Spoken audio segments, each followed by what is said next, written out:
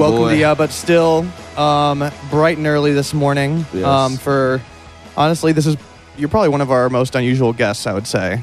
I mean, actually, in talking to you, I could tell that you fit in with guests that we've had before, but your resume is unusual. You live with past guests. The resume is unusual, but I mean, one of the most unusual guests. I was just listening to the Jacob Wohl episode. Oh, I mean, that's another one. That's another kind heater. of an outlier. Yeah, but I love Jacob, but I'm happy to have you here. This is Cameron Caskey. I don't know. There's no way around it. You were one of the Parkland kids. Yeah. Is there a better way to say that? No, I mean, it's kind of an elephant in the room situation. Sounds like the name of an old band, doesn't it? Like, I used to run with the Parkland kids. Well, Oh yeah. I mean, Like I do. a 50s street gang. Like we'd have matching bomber jackets with the logo on it. Oh, Right, where are the right. Parkland Kind kids? of a snapping West Side Story. Well, you were. situation. I mean, I have a lot of questions about this, but you were. How did that was what came to mind? Like when I was kind of like preparing for this episode, as much as I did, is like how did the Parkland kids become the Parkland kids? I mean, there's a lot more students in that school, right? Thousands. And how many people would you say are like Or in quote the- unquote Parkland it's the kids? March for Our March Lives. of Our Lives. Yeah. Is it Okay. basically like if you were part of March for Our Lives? Well, so there's a lot of different kind of factors that contribute to the nature of being a quote Parkland kid, at least in the context of the media, right? Because the media, What would you use as your title? just as a person, Yes. If somebody because Jack was like, all right, one of the one of the Parkland kids, but that's yeah. I mean, what look, would you say your title for the listeners at home? In terms of how to describe me in the context of here, I remember that. It's definitely one of the Parkland kids. I'm like a Jewish kid who does a lot of weed and other drugs and stuff. Mm-hmm. And I work as an intern at a movie studio, and I work for Birds Are Real, who I think you all met on this show a couple weeks ago, a couple days ago. Friends of the pod. So Parkland kid is definitely the context. But there's no way to avoid that one. Yeah, and I still do politics stuff. I'm doing a fundraiser soon for somebody running for Congress who I really like in New York. And, whenever Florida stuff comes up, I imagine I'll be getting involved with the Senate race just because Rubio is running again. And he and I kind of have this moment from a CNN town hall back in 2018 where I was like roasting him, and it went I remember really that one. viral and shit. And I was high as fuck. I didn't know what was going on. I knew that Marco Rubio is one of the biggest kind of snakes in politics. I looked up a list of statistics on money that he takes from the gun lobby and what his voting record is. And, I think one of the things that unites Democrats and Republicans across the board is thinking that Marco Rubio is a weak little worm. I mean, I kind of realized watching that video again. I have a hard time watching videos from post-shooting era, at least the first couple months after the shooting, because watching those videos and seeing myself, I think about, I put myself in my head at the time, and that's not a place I'd recommend anywhere go. But anybody go, excuse me. But with the Rubio thing, I was high, and I was like, holy shit. High, like what kind? I was on Adderall from studying up on Rubio's gun voting and stuff like that. Yeah. But then I was also on a downer to calm myself because I twitch a lot. If Which you watch, one? I was on. It's a generic version of Klonopin. I'm prescribed it. Okay. So it's not like I was buying all this. Matter of fact, everything I was on. Wait, these are all prescribed. prescription pills. You're like- You're like, man, I was high. Man, I was it was Allegra, Flonase. Yeah, keep in mind, I was high. I was high. Bro. Yeah. And then as soon I as took 2 Flintstone vitamins that morning, and the B12 was, it was the ones with B12, so I was like a Adderall is little the- up. I the had drug not- that your doctor prescribed to you. They prescribed a certain amount, and whether or not I was. I took Adderall this morning, but it was like it's prescribed to me. I'm not like, oh man, I'm high. Oh fuck. Yeah, well, as Sounds like you were high. doing it in the highway. as they say, the devil's in the dosage. Yes. Okay. And boy, 40 mg.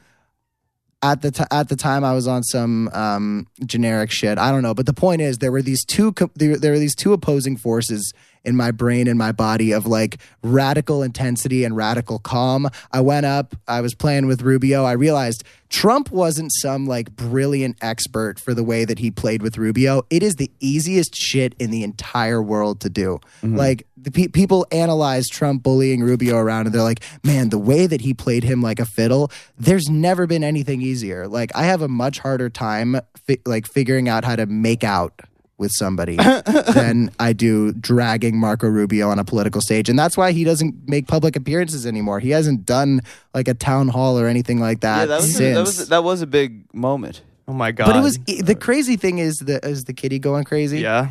That's my cat Merlin. Hi, Merlin. Oh man. I was gonna say ignore him, but he jumped up on the table. This is gonna be a part of the podcast from now, and there's no avoiding it. Merlin, you got anything to say about Rubio? So, he's walking away from me. I mean, this is a weird. This is a weird thing to pivot to when there's a cat walking around the table, but I do want to like ask about the actual tragedy. Like what was. Well, I didn't mean to distract. But you were asking how he became one of the. Oh, yeah. What a Parkland kid is. You guys are gonna have to keep me on track. How the troop was established. So the troop was established. Basically, the shooting happens.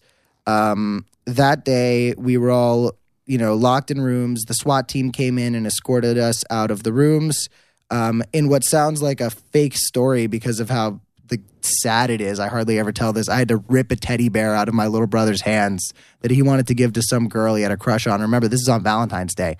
And he had a teddy bear with chocolates that he wanted to give to a girl. And I had to like throw it on the ground and be like, Holden, this is not the time to be fucking around with love. All right, we're getting the hell out of this school. And that was a scary situation because I was in the room with all the special needs kids because my younger brother has autism. I was going to pick him up and bring him to my last period of the day. The shooting happened right at the end of the day, and right as we were told to go into all the rooms, I was away from my class picking up my little brother to bring him there, and we ended up in a room with all the special needs kids. But the Florida police, the Florida SWAT team, they don't know how to deal with people with developmental disabilities. So if they run into a room pointing assault rifles at us and a kid whose special needs has some sort of episode where they become very elevated and where they begin to react in a very big way that they're not so aware of, who knows if that kid's going to catch a bullet. So there were these multiple factors where someone was going to walk in with a gun and no matter what, someone was at risk of getting shot. If it was the shooter,